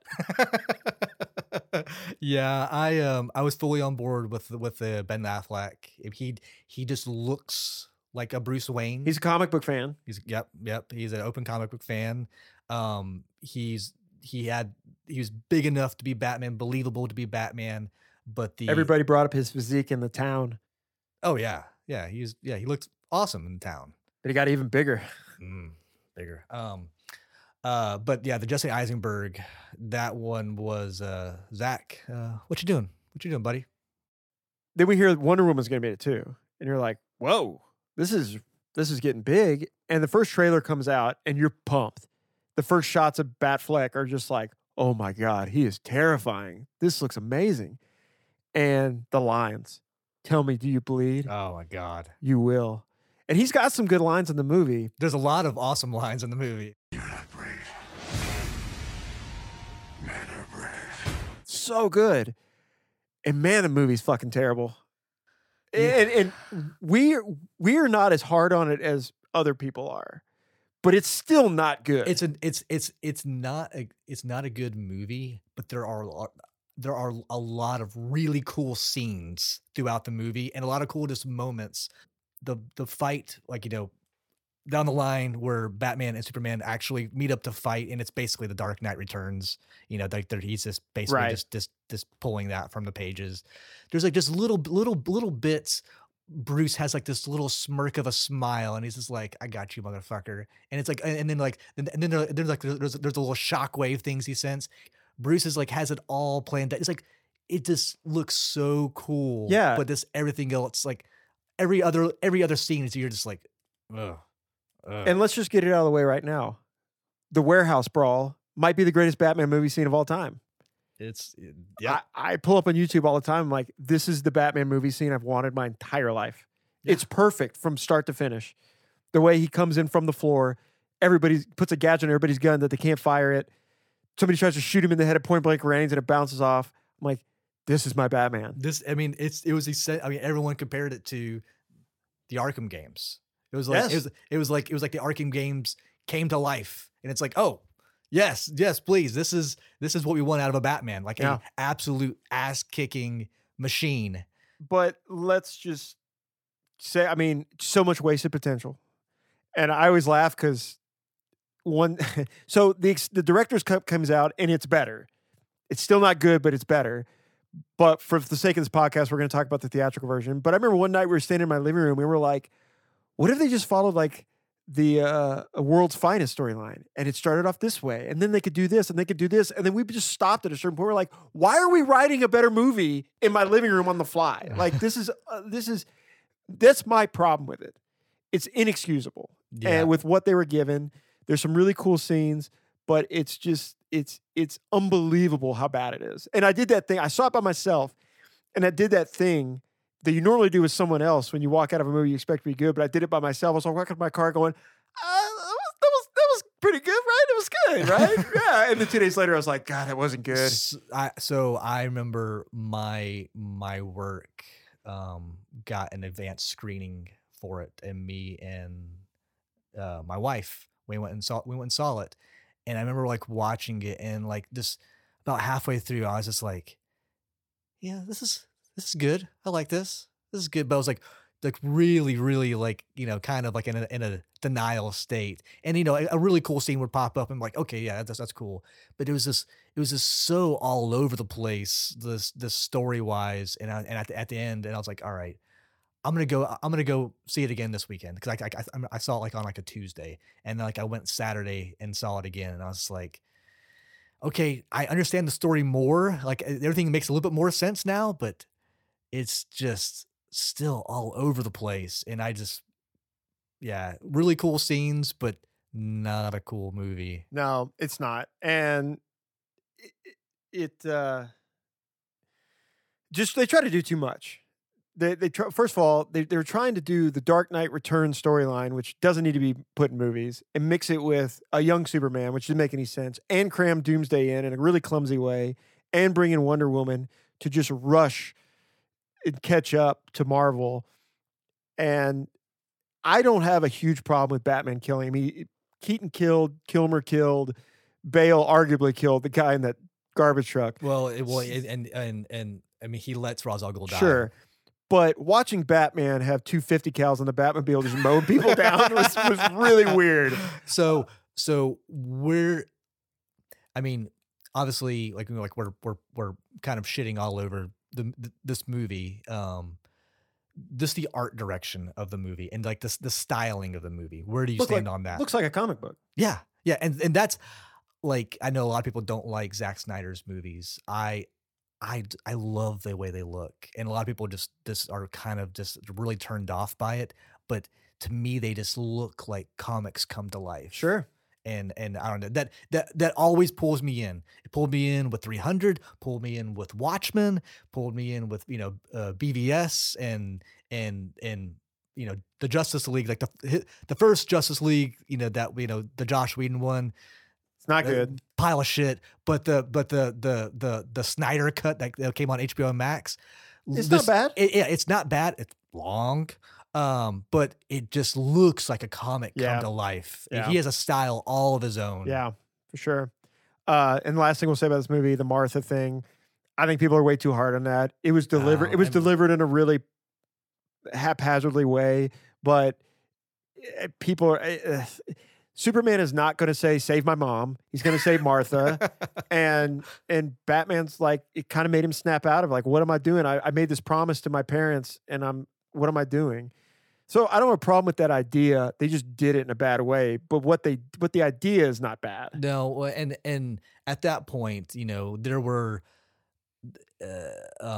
between like movie fans, like there was like this dividing line of like you were like a not everybody, but there was Marvel fans and there were DC fans, and then like when this movie is like turning out to not be that great, a lot of people were just wanted to stuff shit all over it. Not a great movie, but there's like that was a line that like people could just like like the Point and laugh at. Point and laugh at and like Yeah. Why did you say that name? All right, we're gonna take a break and then we're gonna review the Batman and then rank the movies. Welcome back. Now, coming off the 29% Rotten Tomatoes Batman versus Superman, we come into the Batman. So let's just kick it off. James, what did you like about the movie? All of it. The entire thing. I thought it was absolutely amazing. We both have been waiting for this movie for years. It was delayed via COVID. At least my expectations were super high. Matt Reeves met them all and some. Leading up to the movie, all you heard was it's going to be a detective movie. It's going to be a noir movie. It's like you're like this is a Batman that you've never seen on screen before. Yes, it was all of that and some. I was blown away. We saw like we said earlier, we saw it on Tuesday. I'm actually going to see it again tomorrow with my wife who hasn't seen it. She's usually like gets to see movies later on. She's not, yeah. But yeah, she's like, I gotta see it now. And so we're gonna go see it again. I just love the tone of his movie. It seems part of it seemed like a horror movie. Part of it seemed like a murder mystery, like a mob movie. It was just all these movies, and it fit together so perfectly. Yeah, I don't really have anything negative to say about it. That doesn't mean I don't have some critiques. Yeah, that's fair. But I really liked it. It's too long. It didn't need to be that long. We kind of talked about it. So we left the theater and then immediately called each other from our cars to discuss the movie. But one of the things I said to you was there's just some of the scenes could have been shaved down. It's a 3-hour long movie. And like one of the ones that I pointed out, and this is going to be a mostly spoiler-free review, by the way. But, when they do inevitably find the Riddler's base of operations, which is an apartment, they find the apartment, then they leave, then they come back, then they leave, and then they come back. And I'm like, there was no need for that. I talked about that in the phone. But also the Riddler, his primary intention is fighting corruption. And then you find out something about his backstory. And I thought about this today. I don't think that was needed. I think if you took that part of his story out, I don't think that it takes anything away from the movie.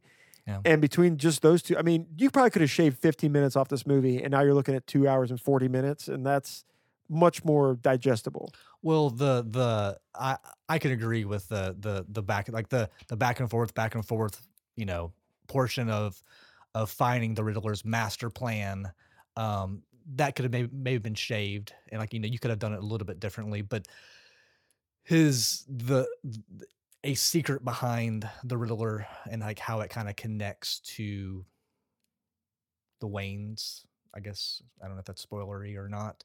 I mean that doesn't take any time up. I mean, you find that out. You how you find that out is just in just like it's presented in a way, and then it's moving on. But that's another thing. Like, in addition to his new side background, which you'll find out when you see the movie, this is also the second Gotham-based movie in a row where we're slightly tainting the Waynes, and I just don't need that. I don't need it. And Well, they didn't. You're Referring to Joker, yes. it didn't add anything, and I don't need it. The Waynes are supposed to be beacons of hope. They're supposed to be saints, and I don't even need tiny, subtle blemishes on their history. The Waynes we got in Batman Begins, that's what I want the Waynes to be. You take out that part of the Riddler story, which means you also take out this blemish on the Wayne family, and that's just saving time we didn't need to have in this movie. Yeah, so you were definitely a lot more bothered with the tarnish on the Waynes than I am. I look at it and like it's they talk about it during the movie. Alfred, basically, Thomas Wayne is not a perfect man. No one is, and it's kind of it's his point. Like, he made a mistake. I won't say what the mistake was, but he makes a mistake, and it's a very big mistake. But Alfred basically says, like, hey, don't let that take away that the fact is your dad is a very good man, and I think that that's true life. Like, anybody like that you meet in life, they're not perfect. They all have flaws. They've all made mistakes, but that doesn't take like whether or not they're a good person in the end. Sure. Well, some things I like. The entire ensemble is amazing. Yeah, everybody does a great acting job, Yeah. which is about what I think we expected. Pattinson, good Batman. Didn't care for his Bruce Wayne, but I understand this is a early Batman. He's coming on year 2. He's still very brooding.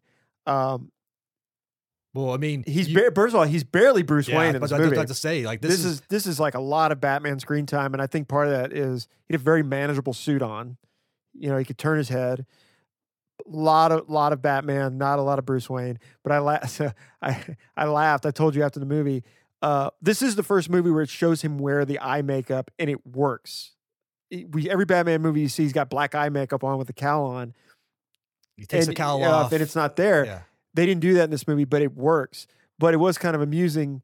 You see in the opening, first time he's Bruce Wayne, he's kind of brooding in this laboratory with his eye makeup on, and I'm like, God, he just looks like he's about to go to a Cure concert or something. But I mean, well, in like the first like teaser trailers, from back when, there was some really cool stuff in those trailers, but some of the things that, well, one of the things that people were like kind of harping on was like, oh, it's emo Batman, and and then he's very emo. Yeah, and it's like, all right, like, let's just watch the movie, and now that you see it, like, it makes sense. Like, it's the paint, and he just took off the cowl. Yeah.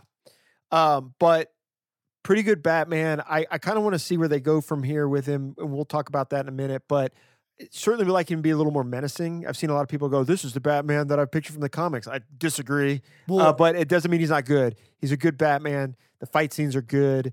Watching him calculate crime scenes and everything was really cool. He's one step ahead of the cops, which was really cool. I liked. Batsuit, could tell it's like the early years. Doesn't really have any gadgets. He doesn't even throw a batarang in this movie. Yeah, it's like basically everything is kind of like homemade. Like it's basically just made probably in the the makeshift bat cave. Yeah, not really a bat cave. Yeah, it's like a train. By the way, I told you afterwards. So he doesn't have Wayne Manor. He's like in a top level of some tower. Wayne Tower. Yeah, Wayne Tower, and it's extremely gothic. Like, looks like a European church, and I wasn't digging it. To me, like, they're like, I'd imagine that Reeves is going for, Bruce hasn't changed the house, hasn't changed anything since his parents have left, and it's essentially old money. It's stuff that's been around for decades. Sure. And it's passed down, and he doesn't care. He's depressed. He's still grieving from the past trauma of his parents dying, and that's the least of his worries is getting a decorator to come in and sprucing up the place. But going back to the cast, so Pattinson did a great job. Andy Serkis is Alfred. If he'd been in more of the movie, which is not enough he'd be in the running for best actor in the movie. He's amazing. Colin Farrell as a penguin, just lights out, perfect.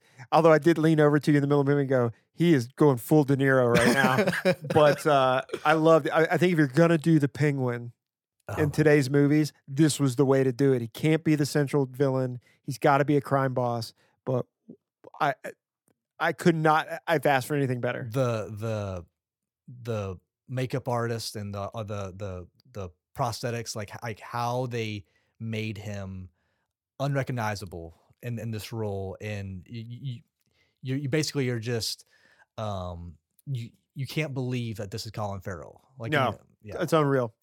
And that leads us to Zoe Kravitz, Catwoman, excellent. I think we agreed she had a few lines of really terrible dialogue, but that's not her fault. No. Her fight choreography was fantastic. Yeah. Believable. Fantastic. Her suit is really great. I would have liked a little more explanation of her backstory of why this woman who's working in a nightclub is also this excellent fighter. And the one thing I could the one thing that got me was like she's like this awesome cat burglar, like the super cool scene of she's breaking into a safe, and it's like, all right, how'd she develop these skills? And and you could make the same argument of like, you're not seeing any of Pattinson's Batman training. You're just led to believe, okay, he just has this. Like that he has been training in year 1 and now it's year 2. You're just led to believe, okay, she is a cat burglar. This is her side gig. Just run with it. You've seen this before. Just roll with it. Yeah, and her dynamic with Pattinson's really great. It's like really good chemistry between the two of them. Amazing. Oh, Jeffrey Wright. Oh gosh, he's good. I want to see him develop more. He needs more confidence. I want to feel like, I don't know. Well, I love Jeffrey Wright. I think his dynamic with Pattinson was good because you kind of you dive in. The movie starts off, they've already got the bat signal. They've already got this. He's already got a tentative relationship with the police department, who's pretty much only defended by Gordon. They just throw you right in. Yeah. But another character, the Batmobile, incredible intro for the Batmobile, followed by amazing chase scene, which we've seen in the trailers. But it's a really great chase scene. Yeah, like you see the end of the chase scene in the trailers, but just the sequence leading up to the big trailer crash scene that you see is super cool, super it's like it seems like a real chase where traffic is getting in the way. The Penguin's going into oncoming traffic and saying, "Get out of the way! Get out of the way!"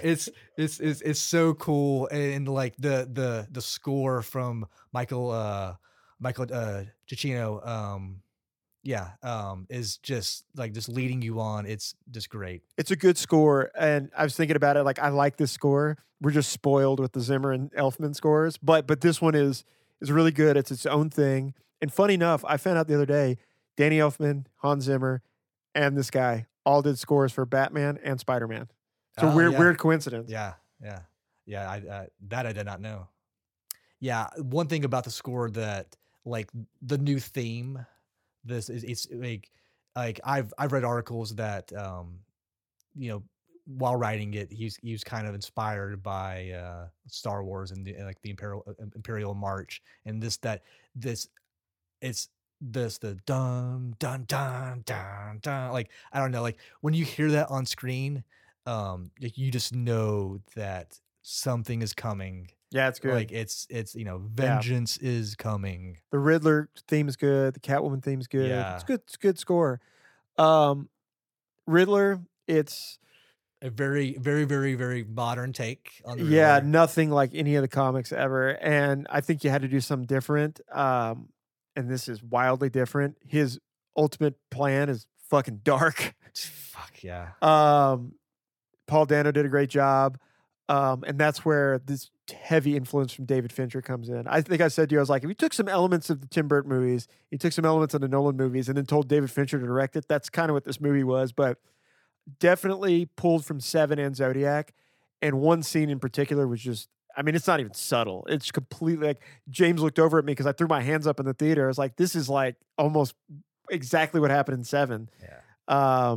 But I love Fincher and I appreciate the homage. Yeah, there was a lot of homages that Matt Reeves has talked about in his press tour, like taking movies from from the 30s and 40s and movies from the 70s, 90s, murder movies and whatnot.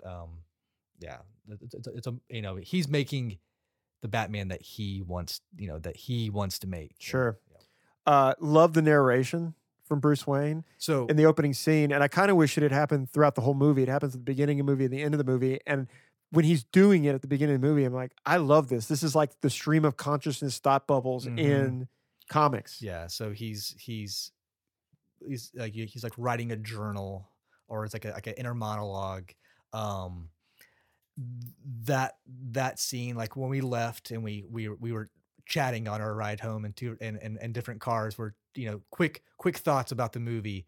I threw out the hot take of that opening scene where you're first introduced to the Batman might be my favorite scene in a Batman movie, and it's just more of, so what's happening is like there's these people committing crimes all throughout Gotham, and The signals in the sky. the signals in the sky, and these thugs and these people in the streets are like looking up in the sky, and they see the signal, and they are just deathly afraid, and they're looking at the shadows, and the music, the score is just starting to ramp up, dun dun dun dun, and like you the viewer are thinking Batman's coming, and then the person committing these crimes is thinking Batman's in these shadows. Batman never comes, but it's like but they just think like he's there, and they're just scared shitless. It is so well done. Really well done. I'm like just so looking forward to seeing it again. How'd you feel about the flying squirrel suit? I hated it. I hated it so much. So Batman runs to the top of a building, and you could tell he's early Batman because he's scared of the height a little bit. And instead of doing the traditional opening his cape and jumping off, he zips up this thing and jumps off, and legit looks like a flying squirrel or like a sugar glider flying through the city. And I was like, yo, you guys could have done something better than this. I mean, what? I don't know. I mean, Bale jumps off a building with no cape and just slams into a fire escape. That was better than that. I mean, Bale also by the third movie like has no cartilage in his knees. Sure. So really, really enjoyed it. I had some critiques on our 1, 2, 3 scale. This is a 3. Go see it as soon as you can if you enjoy these types of movies. It's not a perfect Batman movie. I'm still searching for what I think is the perfect Batman movie, and it'll probably never happen. I've seen a lot of chatter on the internet this week of 10 out of 10, masterpiece, the greatest Batman movie ever. Cool your jets. Like, let's let some time go by. Let's marinate a little bit. Let's have some years go by and revisit it and see what we think. So it's sitting like as of Friday night, it's sitting at 85%. So it's getting good reviews. I assume you're also giving it a 3. I will definitely give it. I'll give it a 3. Just a high remarks. And if you don't go to the movies often, like I don't go to the theater often. Like I'll watch movies at home and I'll wait till it comes out in streaming, and I'll rent, and I'll kind of pick and choose like when I'm going to theaters. With everything starting to open up, with hopefully, knock on wood, the end of this COVID stuff, and states are opening back up. Like this is like a big tentpole movie to like get you out and get to the theater and watch something like just really well done and just have a good time at the theater. It's a 3. Yeah, and I think going forward, we kind of talked about. I think what I said I'd like to see is Penguin starts to pull some power. So I'd love to see a turf war between like Penguin and Black Mask, but underneath that, someone like Scarecrow's coming up or Court of Owls is coming up. So like, that would be great. So Warner Brothers and HBO Max, like there are two series that are connected to this Reeves Pattinson verse, like Batverse that he's putting together. One is a Gotham PD show. No super details on that, and then one is going to be a Penguin show. Two separate shows on HBO Max. And they will tie directly into the Batman, and basically this will lead up into likely the sequel to the Batman. So what you're wanting of like the turf wars, that's all going to play out on these HBO Max shows that I'm sure Matt Reeves will have his hands, as an executive producer, in some sort of fashion, like saying like, hey, here's where I want to go with my sequel. Play. Just give me Black Mask. Just give me Black Mask. I can see it. And in this Matt Reeves world, like it makes sense. It makes sense. And another cool thing with HBO Max and Batman and whatnot is Matt Reeves, J.J. Abrams, and Bruce Timm, new Batman the Animated Show. Just all coming up Batman. All right, so here we go quickly. We're going to rank these movies we've talked about. We don't have a third person to break the tie, so we're going to have to be kind of objective here. So I think coming in at number 10, we don't really need to talk about this. It's Batman and Robin. Fuck that movie. It's an embarrassment. Yeah. So number 9, I think we're already going to disagree a little bit. I'm putting Batman versus Superman at 9. I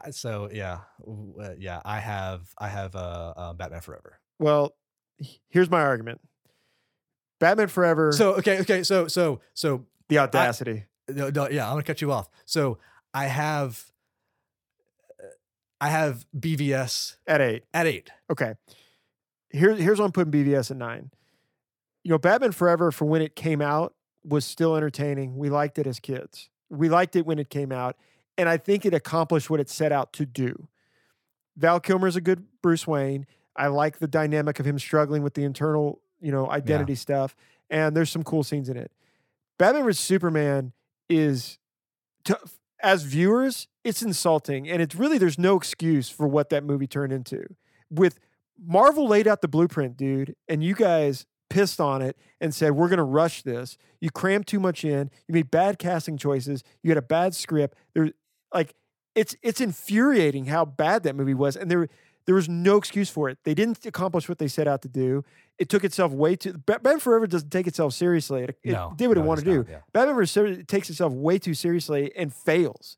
Yeah, I would put, especially because we were talking about the theatrical version, not the extended cut. I know. I would put BVS above Batman Forever just because there are some absolutely amazing Batman scenes in that movie that are better than anything that's in Batman Forever. I don't disagree with that, but as a complete as a complete movie, I can't. Batman Forever is a complete movie, and Batman vs. Superman is not. I'm kind of putting my foot down about this, bro. Fine. So, all right. Fine, Batman and Robin at 10, Batman vs. Superman at 9, Batman Forever at 8. So coming up next, I put The Dark Knight Rises, and that's more about what's ahead of it.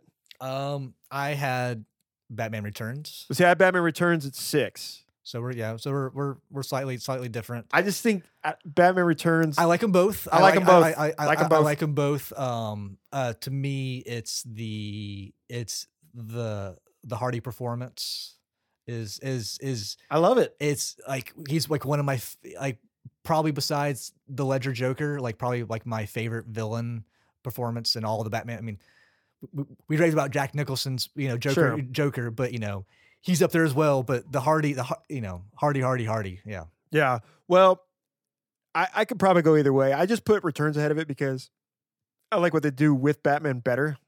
Batman's not really the center of Dark Knight Rises, and some of it's just really absurd. I love it though, and Batman Returns. Oh, I mean, Batman Returns is absolutely absurd, but it's self-aware of its absurdity. Yeah, we talked about how it's a Burton movie first and a Batman movie second. Hey, look, you gave me the last one. I'm happy to give you this one if you feel that strongly about it. That's fine. Okay. We were both pretty confident about 10 through 6, but okay. So I'm putting the Batman at 5. And that's less about it as a movie and more about what's left on the board. I just don't think first of all, it's too early. And as good as Pattinson is, I just don't see him yet as Batman as much as these other movies we're about to talk about. So I think I agree with you. If we made this list 2 years from now, Yeah, for sure. I think that this movie is going to be a movie that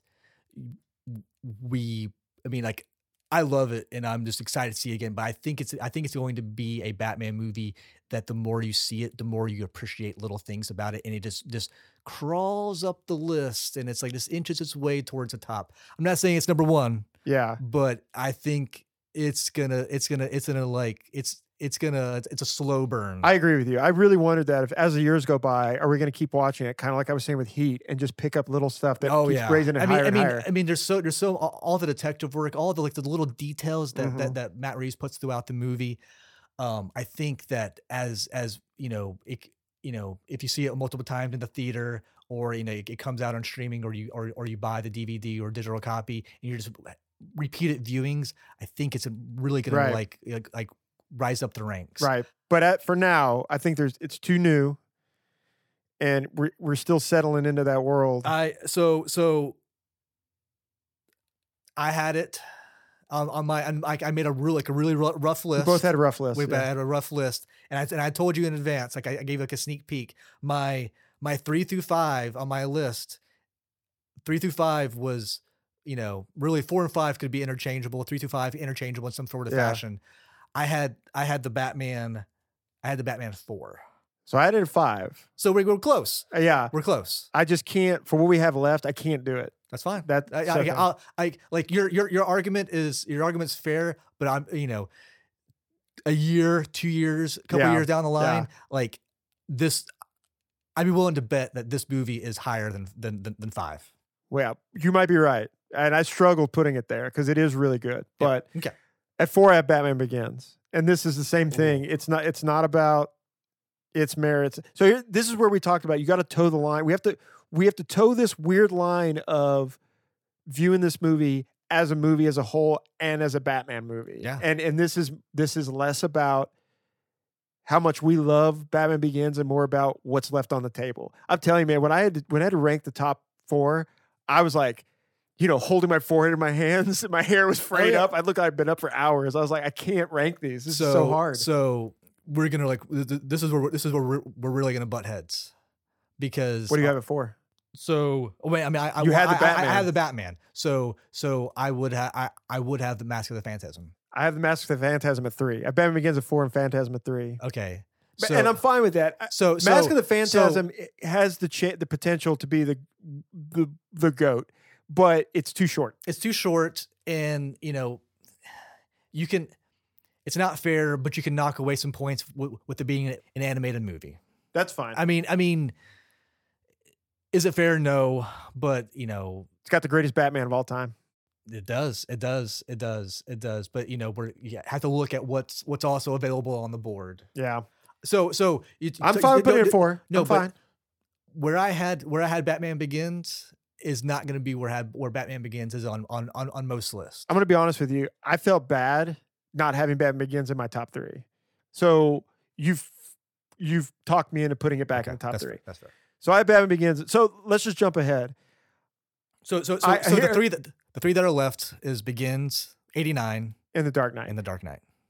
I think just to make my list, I couldn't. Okay, look, I couldn't decide 1 and 2. It's 89 and The Dark Knight, and I can't. I kept flip flopping them. So I'm putting Batman Begins at 3 because again, you and I like Batman Begins as a Batman story more, but all things being considered, let's not get cute. What are we doing here? No, The Dark Knight is, but okay, so arguably the greatest superhero movie of all time. But is it the greatest superhero movie because of Heath Ledger's portrayal as a Joker? It's because of all of it.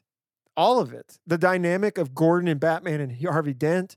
But there's little stuff too. We just compared. I mean, we just talked about how The Dark Knight is Heat.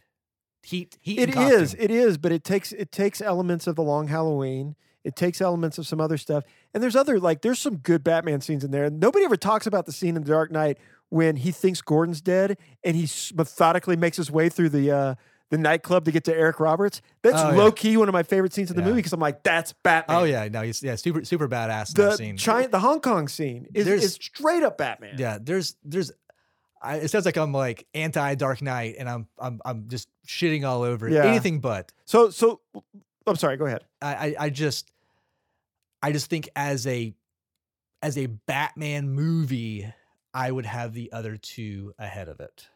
And I understand that like I'm absolutely in the minority. I know I am. I know I am. So right now, I'm telling you right now. So we got Batman Begins, Dark Knight, 89 top 3. There's a big part of me that wants to put 89 at number 1 because rewatching it last night, it's a comic book. Yeah. It is the world of Batman as we know it.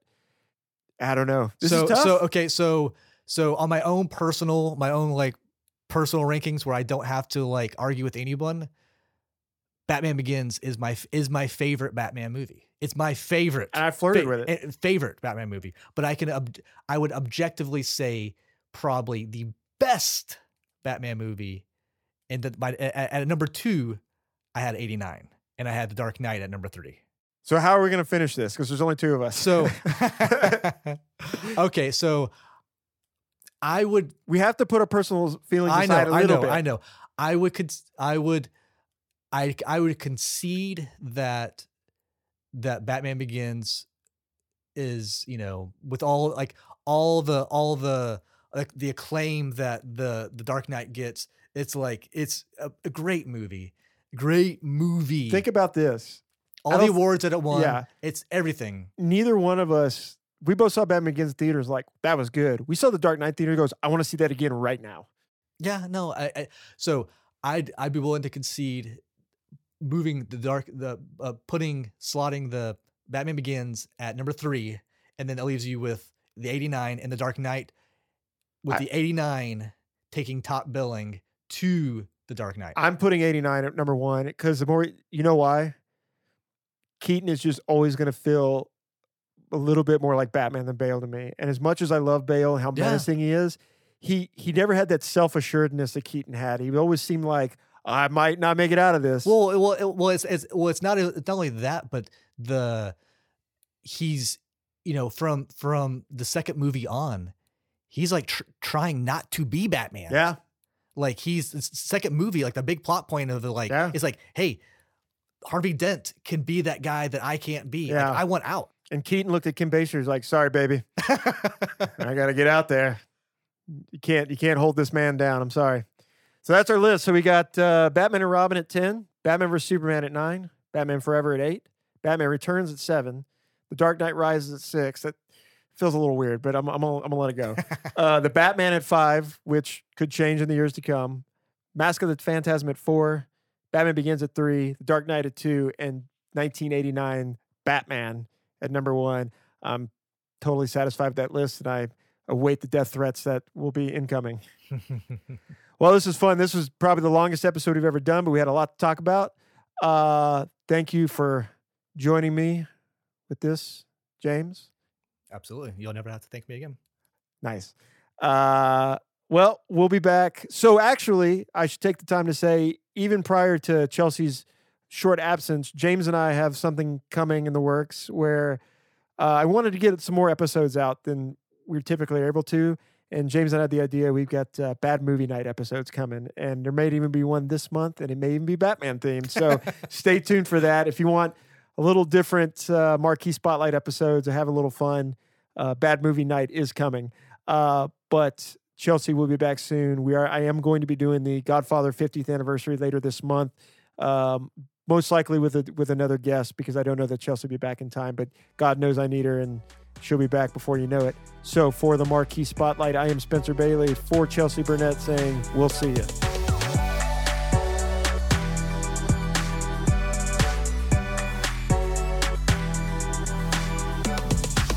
Thanks for listening.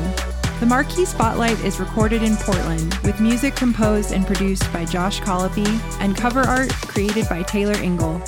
Follow us on Twitter and Instagram for updates on new episodes. And if you like the show, please write a review and share with others.